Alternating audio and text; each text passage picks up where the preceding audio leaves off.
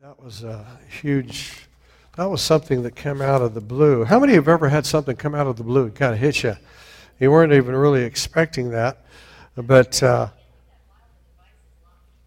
praise God, that's okay. We're all family here. How many of you are so full of turkey right now? I mean, anybody out there, how many of you become a big ham? No, I won't, don't answer that, but ham and turkey, it was a blessing. At our house, we just enjoyed our time as a family and had a great time. And I just have a word. I'm continuing on a series. I'm going to speak to you about moving forward. Amen? How many of you believe God wants us to be moving? Just, how about breathing? Anybody out there breathing? How many of it's good to breathe? Everybody just breathe in. Breathe. I come to find out that when you breathe good, in fact, that's one of the things we're looking at, learning in the Conqueror series with men. One of the things that helps kind of get us on track is, how many of you know good health is important? It's not just enough to renew your mind. You've got to kind of renew your body, and you've got to eat right, eat well. And that's all part of the blessing of the Lord. I remember that I used to think right, but I didn't eat right. And guess what happened? I was feeling kind of sluggish and tired, and I had a sister in the church here sent me a picture that was a revolutionary. When I saw myself sitting here, I looked like Humpty Dumpty here sitting on the stage with some young man, and that was a motivation enough to motivate me. Amen. Sometimes God will use things to motivate our lives. He doesn't want us stuck. He doesn't want us stuck. And I believe that we as a church need to be moving forward. Amen? And I think one of the things God does is He begins to bring prophets. He begins to speak a word to us apostolically because He loves us. He loves us so much that He will begin to speak into our lives. And my prayer today is that we will begin to hear a now word, a word that begins to address where we are now. And it's good to ask ourselves, where are we? Where are we as human beings? Where are we as individuals? Where are we in my marriage? Where are we in the church? It's good not to condemn us, but it's good to ask ourselves, where am I on the journey that God has for me? How many of you know it's good as a married couple, as an individual, to have a mission statement? What's my mission? What's my mission as a couple? What's my mission as a single mom or a single dad or a single person? What am I here for? Amen? It's good to have a blueprint for life. If you don't have a blueprint, Lord, wake us up in Jesus' name. It's good to have a blueprint. We need to know where we're going. And I believe that God has a plan and a purpose. I want you to go back in your Bible to Deuteronomy chapter 11. And I want to talk about something specifically this morning, and that has to do with your faith. Your faith in God. It's one thing to hear the word. It's one thing to have a word spoken, but it's another thing to really be active in my faith. And one thing that activates faith is love. The Bible says that faith works by love. If I'm not in love with Jesus, then I have a dormant, dead faith. Amen? That's what the book of James says, that my faith is not active in living, then I have a dead faith. Ephesians 2 says that Jesus died to save us from dead works. Dead works is selfish living for myself. And that's the kind of life that leads to depression. When all I do is live for self, and I think of self, and I live in a humanistic, selfish, self-centered lifestyle, what it brings me to is a kind of a dead end. I remember years ago in Sonoma, California, I was doing a prophetic conference with a very good friend of mine, Pastor Barry, who's living in Ireland today. He lives in Shannon, Ireland. We traveled from the north to the south end, but I was reminded of a man, a very wealthy man, who came down in front in a particular church in Sonoma, And he asked for prayer for his 2 daughters. He had 2 lovely daughters, and he said, one of the things that I did, he said, I pursued my career. I was very wealthy in the area of, he was an optometrist, he was a doctor, and he actually had a particular patent on a particular device for helping doctors see into the back of the eye. This is way back in the mid-'80s that I'm speaking about. But he came down front and he said this. He said, I would give everything I have away to get my daughters, to save my children. How many of you believe our children are pretty important? See, part of the vision of the house is to pass something on to our children. If we're not walking in the blessing of understanding that my purpose here is to pass on what I have to the next generation, then we become a dying generation. Amen. Good preaching, Pastor Ray. And my question is, what am I passing on to the next generation? Now, some of us may feel, well, Pastor Ray, I brought my kids to church and I pray with them and I talk to them about Jesus, but they're still not serving God. How many of you know that we need to understand that my job is to sow good seed and I'm to water the seed, but how many of you know it's God who brings the increase? Sometimes when we do the sowing and we do the watering and we do the cultivating and we do the praying and we do the investing, and all of a sudden we don't see the kind of investment we thought we would get. And there's a lot of people in the body of Christ today. I speak even of myself. There's been times where I've sowed much and I don't see the harvest that I thought I would get. I've been there. I'm even there now, where God speaks to me and he says, I want you to sow, but you know what? I don't see the harvest yet. Everyone say yet. When you use the word yet, that means it's yet to come. You see, faith does not depend on just the fact that I don't see a harvest. Faith is dependent on what I'm sowing. Am I sowing seed? Everyone say seed. Do you know that God has put within all of us, because of the Holy Spirit, to sow seed? And every one of us, every day, we're sowing. You're sowing into your life. You're sowing into your walk. You're sowing into your children. You're sowing into others. In fact, the very nature and the heart of the Father is to sow. The Bible says it is more blessed to what? Give. That's part of sowing, than to get. Our whole nation, our whole culture, our culture right now is all about this. It's, what is in it for me? That's our culture. What do I get out of it?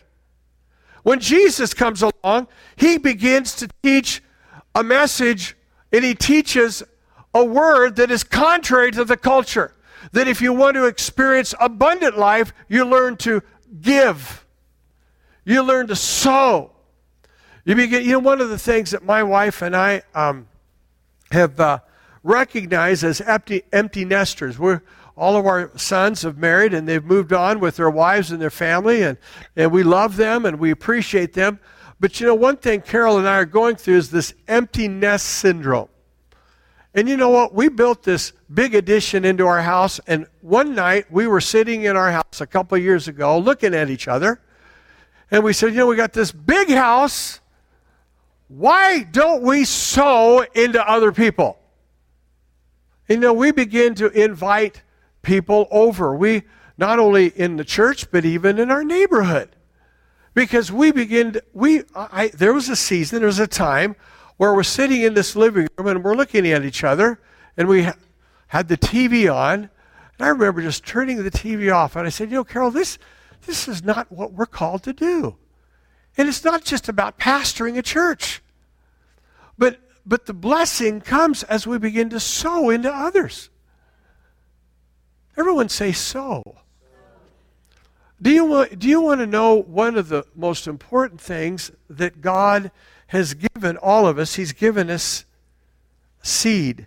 Now that seed, some of us, we've heard so much about faith and giving and sowing, and so much of us connect seed with money, but I'm not talking about your money. I'm talking about your life. Do you know that you can sow just yourself as a friend? But you know, one of the things you need to come to realize is you need to come to like who you are. Everyone say, I like me. Now, some of you believe that that was a lie. I want you to all say it one more time. I like me. Because if you don't like you, guess what? No one else will either. Because no one is attracted to a bummer. No one is attracted to a dud. Good preaching, Pastor Ray. Now, I'm not here telling you you're a dud. You're not a dud. You're not a bummer.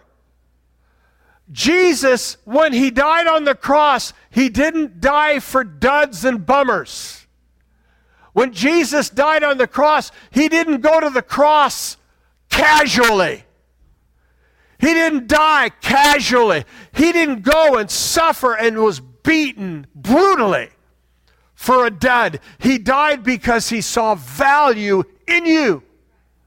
He loves you so much. You're not a dud, you're not a bummer. There's an investment that He's placed through the shedding of His blood. And the Bible says He's raised you up and He has seated you with Christ in heavenly places. And He calls you kings and priests.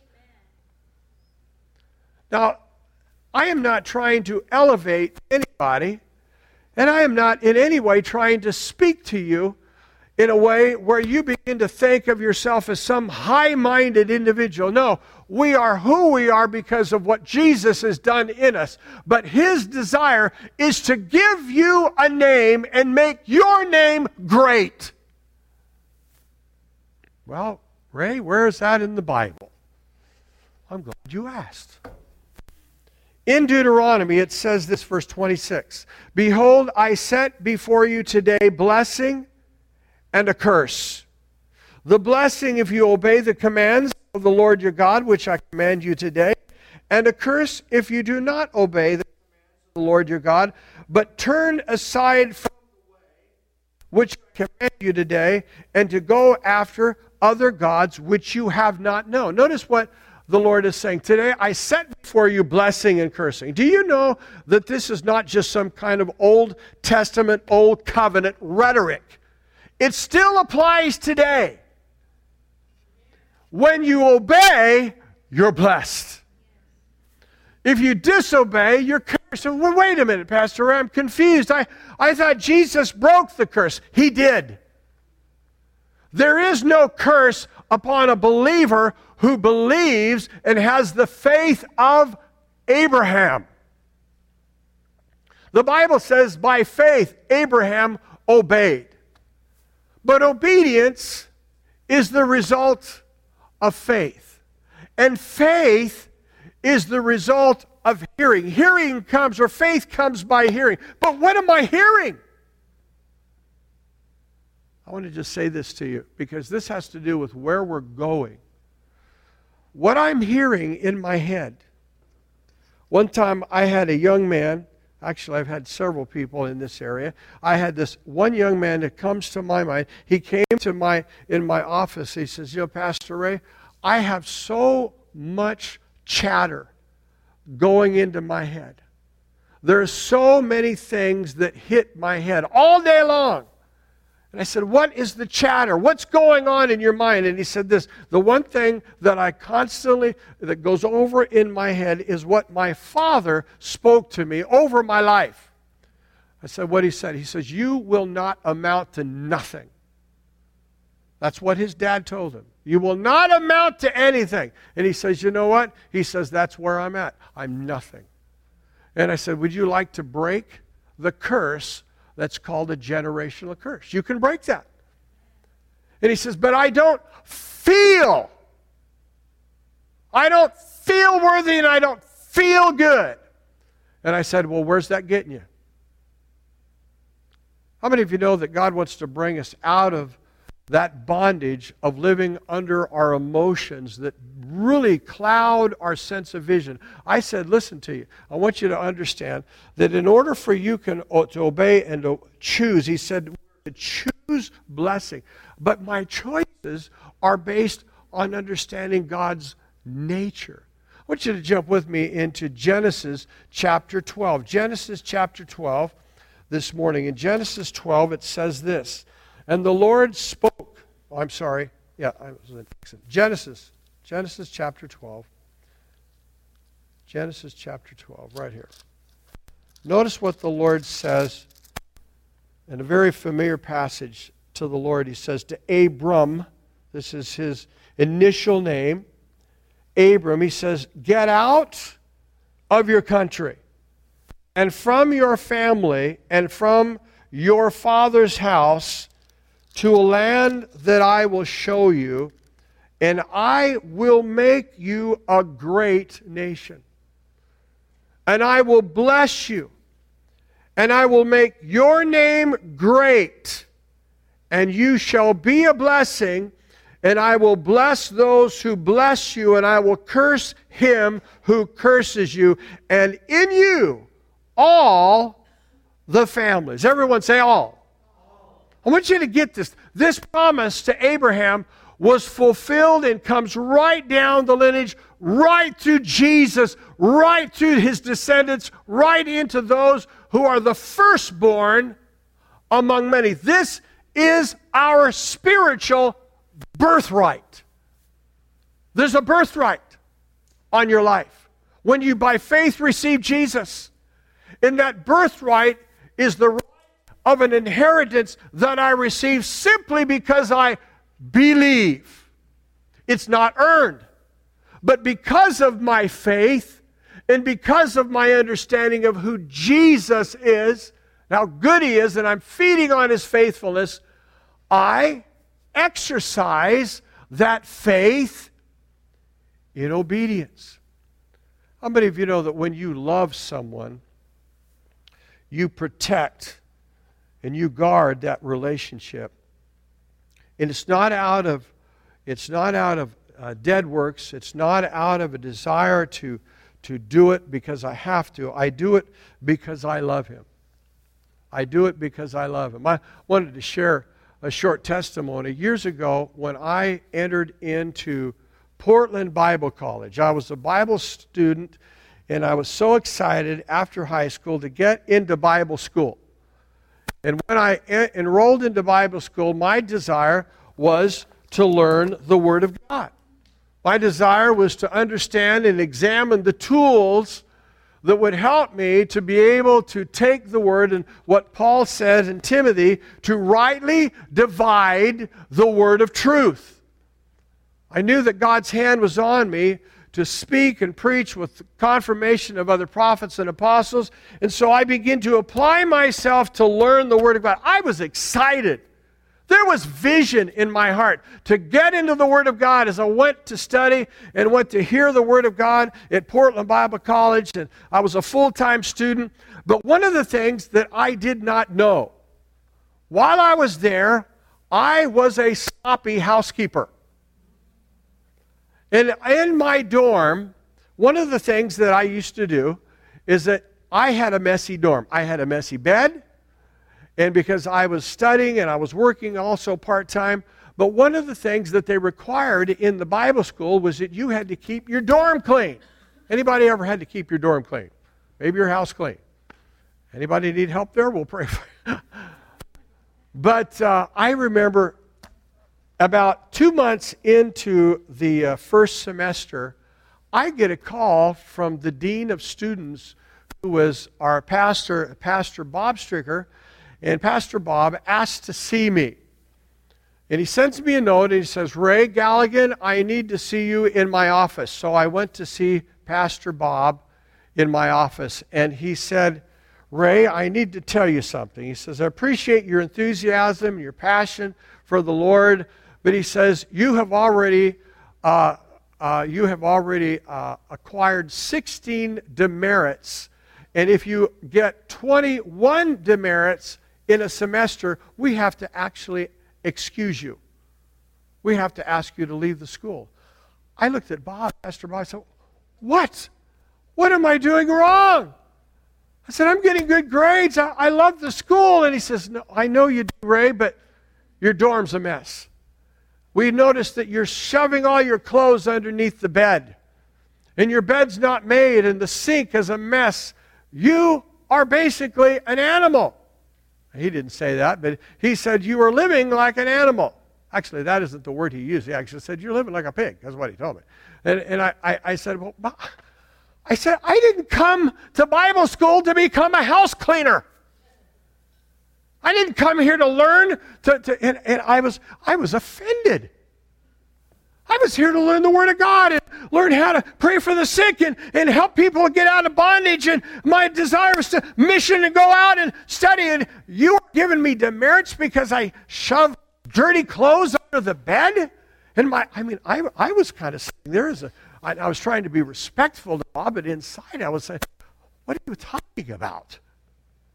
I said, I'm not here to clean the house. I told him that. He says, well, Ray, do you not understand the connection and the call of God? I said, no, I don't. It's stupid.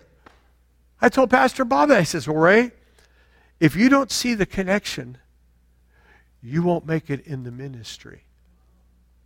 I said, what? Then he begins to give me a little Bible lesson, which I really was kind of closed off from hearing. And he said, how would you like to be Moses? Remember Moses? I said, yeah. What did God do with Moses? What did he say to Moses? So he said, well, I want you to go down and deliver my people Israel and bring them out. He said, do you remember the conversation? The first thing God told Moses to do was so foolish and so stupid. What did he ask him to do? Take your shoes off in a desert. The first thing God said, you're standing on holy ground. He didn't know it was on holy ground, so remove your shoes. It was a foolish, stupid, irrational thing. You do not take your shoes off in a desert. There's scorpions, there's snakes. You need shoes in a desert. It was a stupid, foolish request. Then God says, look at the rod in your hand. It was a staff. God said, now throw the staff on the ground. And so God was taking Moses through a procedure of breaking down strongholds and things that he had been so leaning and trusting in. God was dealing with Moses, but here's the beautiful thing. God didn't give up on Moses. Aren't you glad that God doesn't give up on us? He says, I want you to take that rod, throw it down, and it become a serpent. Then he said, take it up by the tail, and all of a sudden become the rod of God. God tells Moses to go down and single-handedly deliver an entire nation. God was not dealing with Moses on his emotions or his feelings. He was breaking down strongholds that was in his mind. The second thing that happened is he begins to talk to me, Pastor Bob. He says, what if you were Joseph? And you have been favored with a coat of many colors, and God begins to speak to you and give you visions, and you begin to share your visions. And guess what? Everybody hates you for it. They turn on you. In fact, they try to kill you.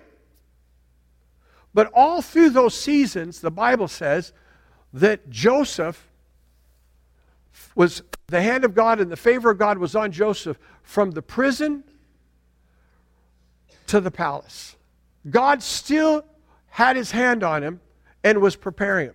But God took him through a season of contradictions, through a season where things, he didn't even hear from God at times.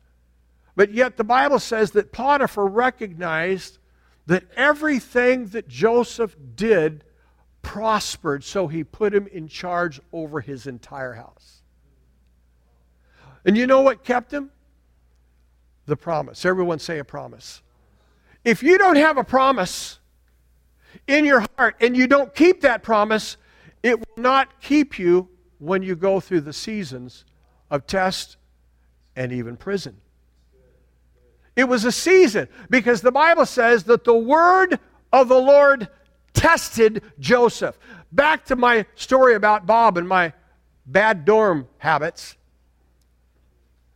He was saying this: God will test you in things that contradict what you feel to see if you're willing to accept the foolish things so God can use you with great things.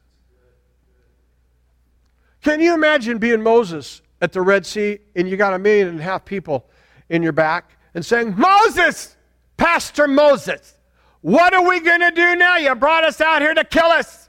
You know what he does? He takes the rod.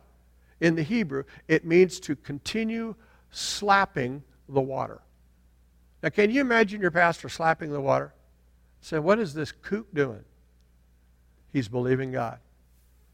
He's trusting God. I want you to go with me into Hebrews chapter 11. This is about Abraham. This is the faith of Abraham. There are 4 things, and I'm going to close here, 4 things I want to show you about Abraham after he received the promise. There were 25 years in his life. By the way, just in my own story, I want to tell you right now that after I left Pastor Bob's office, I became motivated to clean my room. I actually began to fold my clothes. I actually began to clean the sink. I mean, I was an absolute slop.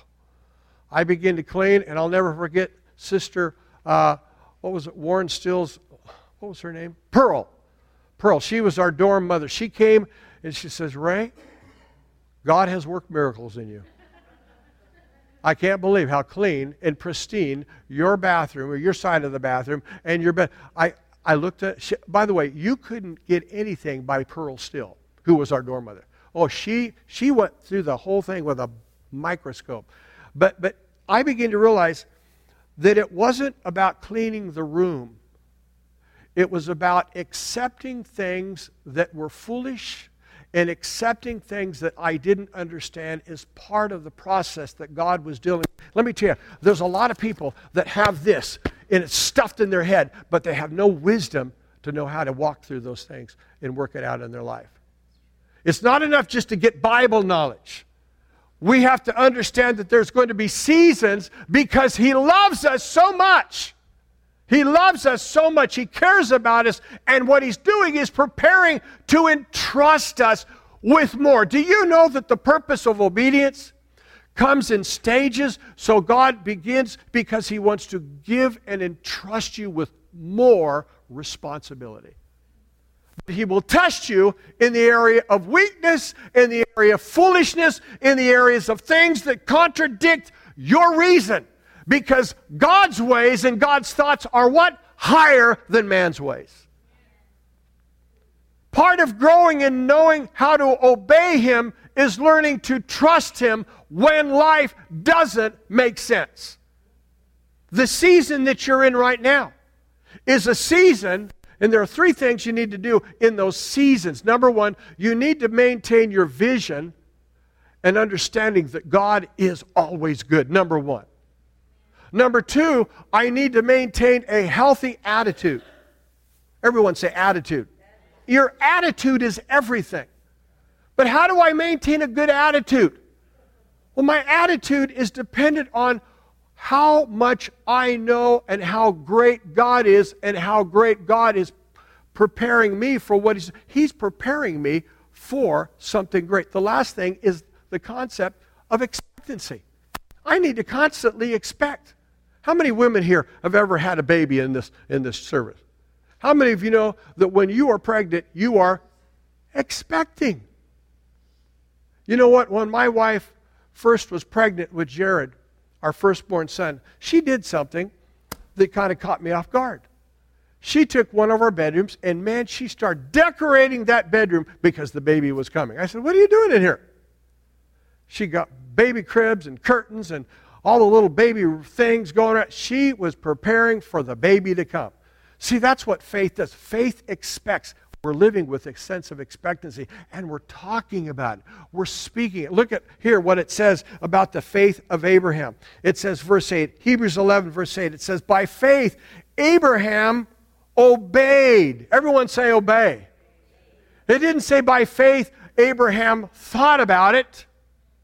It says he obeyed.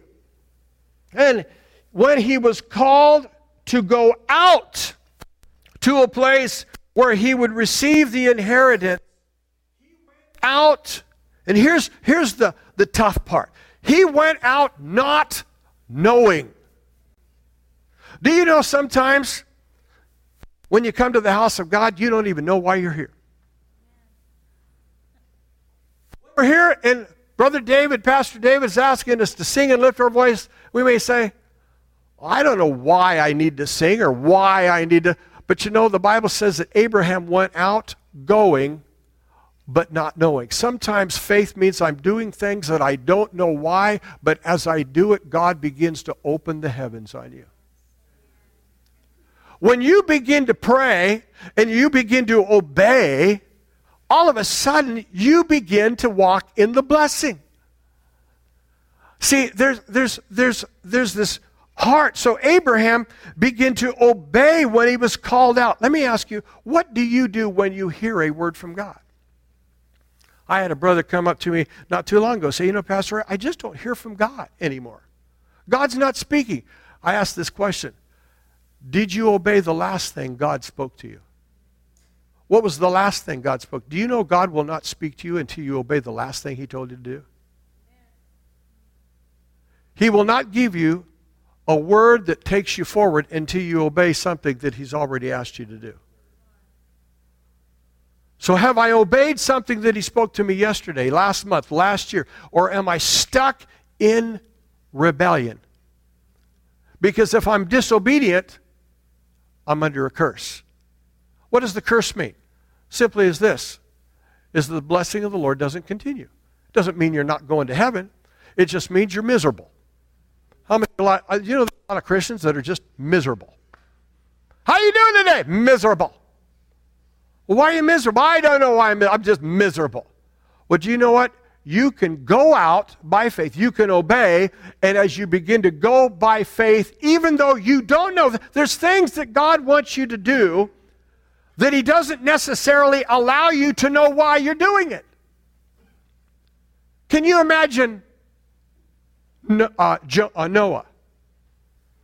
God asked Noah to build an ark, a boat that took him 120 years. How many of you know that would take faith?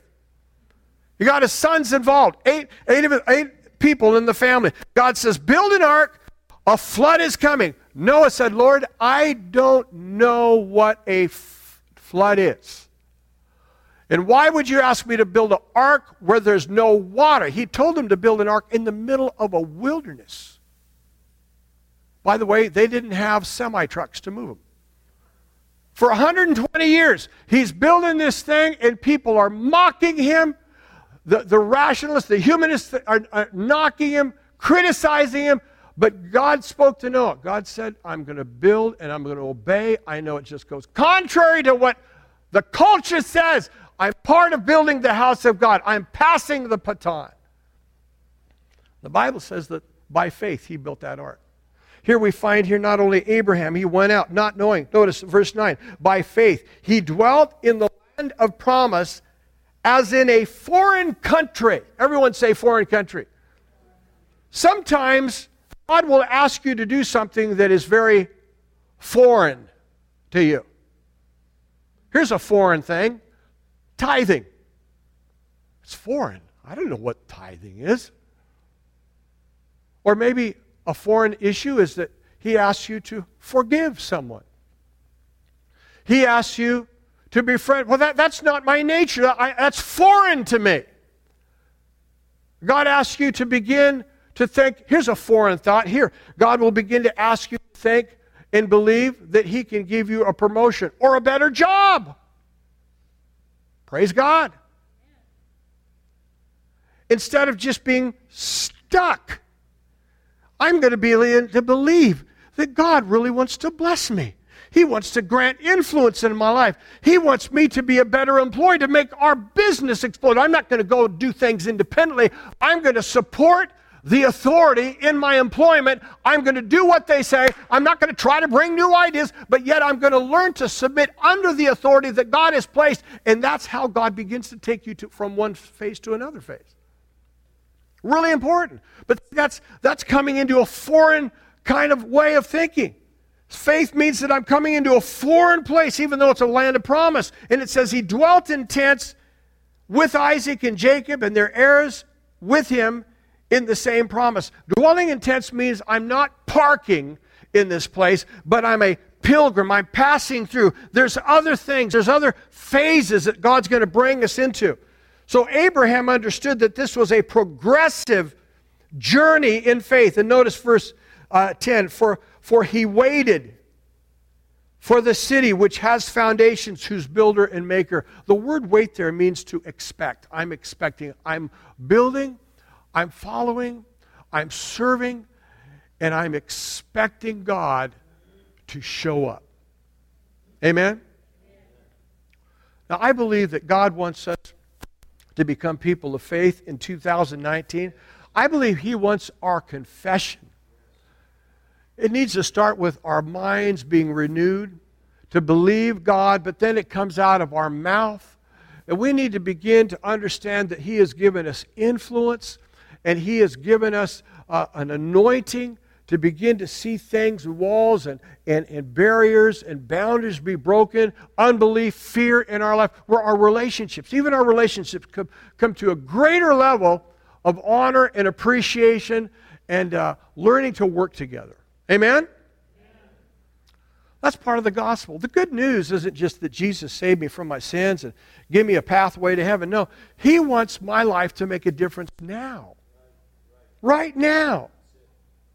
And I want you to see yourself as an individual. As God spoke to Abraham, He says, I'm going to make your name great.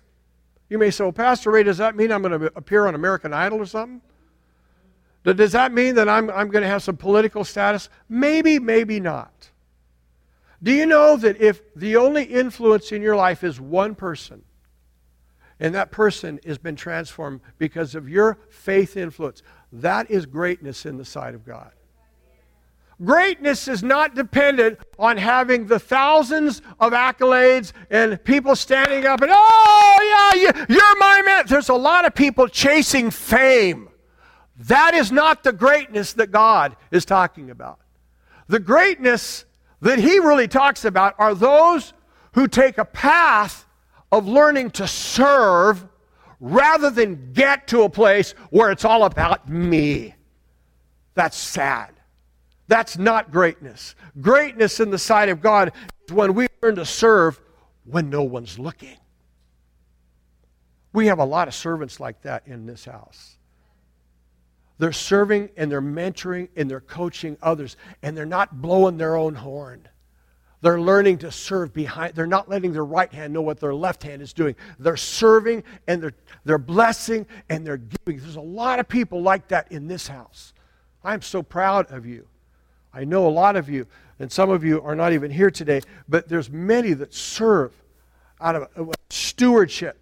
And you're walking in the greatness of that anointing that Jesus said that we would have. How many of you want to be part of the right-hand people? God wants, He said that He's going to call the sheep on His right hand, and then there's going to be the goats on the left hand. The right-hand people are the blessed ones. The left hands, He says, they're people. This is Matthew 25. The right-hand people, He says, all those He calls on His right hand in the coming of the Lord. He's going to call those who are faithful. They're the right-hand kind of people, because the right hand signifies the right hand of the birthright. The birthright of blessing. The right hand speaks of favor. It also speaks of my works and my activity. They were faithful in their works. And He said this, when I was hungry, you fed me. When I was thirsty, you gave me drink. When I was in prison, you visited me. When I was naked, you clothed me. That's greatness. Let me ask you a question. When's the last time you went out of your way to give something to someone? Invite someone over to your house for coffee. Oh, Pastor Ray, I got such a horrible house, and I don't even know how to make coffee. Learn. See, that's greatness. That's really what leadership is. Leadership isn't up here. That's not leadership. That is an aspect of leadership, I do want to say. We're to feed and teach, and we're to equip, and we're to build up the body of Christ. But real leadership, when Jesus said the first shall be last and the last shall be first, and those that are high will be brought down, those that are low will be brought up, guess what that means? God's going to begin to reverse some things that our culture thinks is what greatness is. God looks at the widow with the two mites, who gives all she has, but no one else is seeing it, but Jesus sees it. That's the right hand of blessing, and that's the right hand of a birthright. I don't know about you, but I want to be a church called the right hand side. I don't want to be a left hand where I'm just thinking of myself and worrying about what's in it for me. It's so sad, but that's part of the brokenness of our culture. Anyway, let's close our eyes right now. I just want to close right now and pray with us. I believe God has an exciting future for each one of us. And if we could have ears to hear what the Spirit of God is even saying today. In fact, this past week I've had such a burden and an urgency for people to just break out of certain things and certain ideas. And maybe there's been some attitudes you've allowed to prevail, and maybe there's been some small-minded thinking. And I just feel the Holy Spirit saying, I want to bring such an anointing, not only to break the yoke, but I want to bring a refreshing on God's people. He wants to bless people. Like Abraham, he didn't stay in a culture, he departed. I love it when it says that Abraham departed. Faith means that I'm leaving the path or the plains of death. He was an idol worshiper. And he became a God follower. And that's what he's calling us to do. Are we really following? Are we influenced by the power of the Holy Spirit? Is righteousness and godliness and integrity, are those things what we're pursuing? Are we pursuing contentment and godliness in Christ? Because it's a high calling.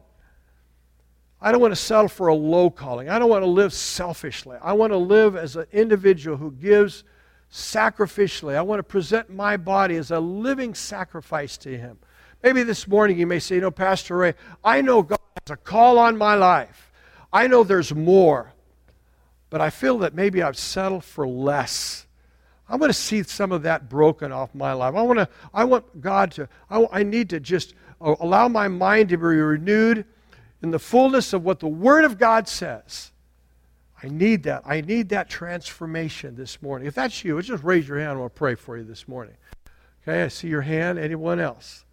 Amen. Father, we thank you. Let's all stand to our feet, shall we? In fact, can you just take each other by the hand? I want you to take each other by the hand as a church family this morning. And as you take each other by the hand, I want you to pray, not only just for yourself, but I want you to pray for an infusion and an impartation of life in that individual as you take their hand. Father, we thank you for this soul. We thank you, Lord, for the life that stands next to me on my right and on my left hand. Father, we know that you did not just save us from sin. You didn't just call us out of darkness, but you called us to arise and to shine. You called us, Lord, into a place where we begin to recognize our environment is an opportunity for your greatness and your love to be passed on to a new generation, to those who don't even know you. Lord, give us the boldness, a spirit of boldness, Lord, to speak up and to pray, not to hold back, Father, but it's by love. Lord, because faith works by love. Lord, we pray right now that every yoke will be broken. I pray right now over my brother, my spirit, that Lord, over their spirit, that Lord, you would just begin to open their ears to hear and their minds. We just pray for a spirit of creativity. Lord, we just pray that you would anoint their imagination. Lord, that they would begin to imagine and they would begin to have visions and dream dreams. And I pray that the spirit of the prophetic would rest upon your people, not only to prophesy to dead bones, but even to prophesy to themselves. We thank you, Lord, that you're a God who anoints us and heals us and raises us. You empower us, Lord, to do exceedingly abundant things in our life. Father, we love you today. We thank you, Lord, that you come. You united us with our Heavenly Father. Lord, that we not only behold your glory, but we would live and walk in that glory, as John 17 says. Father, we thank you, Lord, that you've come to heal us and restore us so that we will obey you. We will trust you. And then we will see the blessing continue on us to reach our generation. In Jesus' name. And everyone said, amen. Turn to someone, give them a hug this morning. God bless you this morning. We love you in Jesus' name. Praise God.